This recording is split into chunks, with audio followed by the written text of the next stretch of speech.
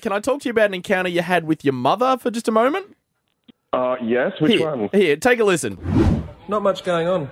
And she goes, well, I hope it's going to get better soon. And I went, I'm going to have to start selling myself, Mum. And she's like, what are you talking about? I said, I'm going to be a male prostitute. And she goes, well, at least that's one-on-one. She didn't clearly shut me down for the idea. And just from that comment, clearly, her and my dad are not into group sex.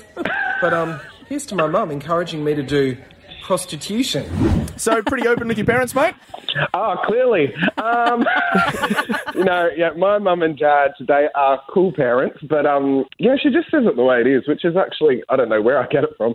I get myself into trouble. She calls me all the time. She goes, why did you post that? And I'm like, well, I can. I'm 37 years old. I'm allowed to post whatever I want. Stop telling me off. But, she's a little bit of a funny one, that one. She called me the other night. She was so excited. I go, what are you doing? And she goes, I found a collection of stamps in the garage.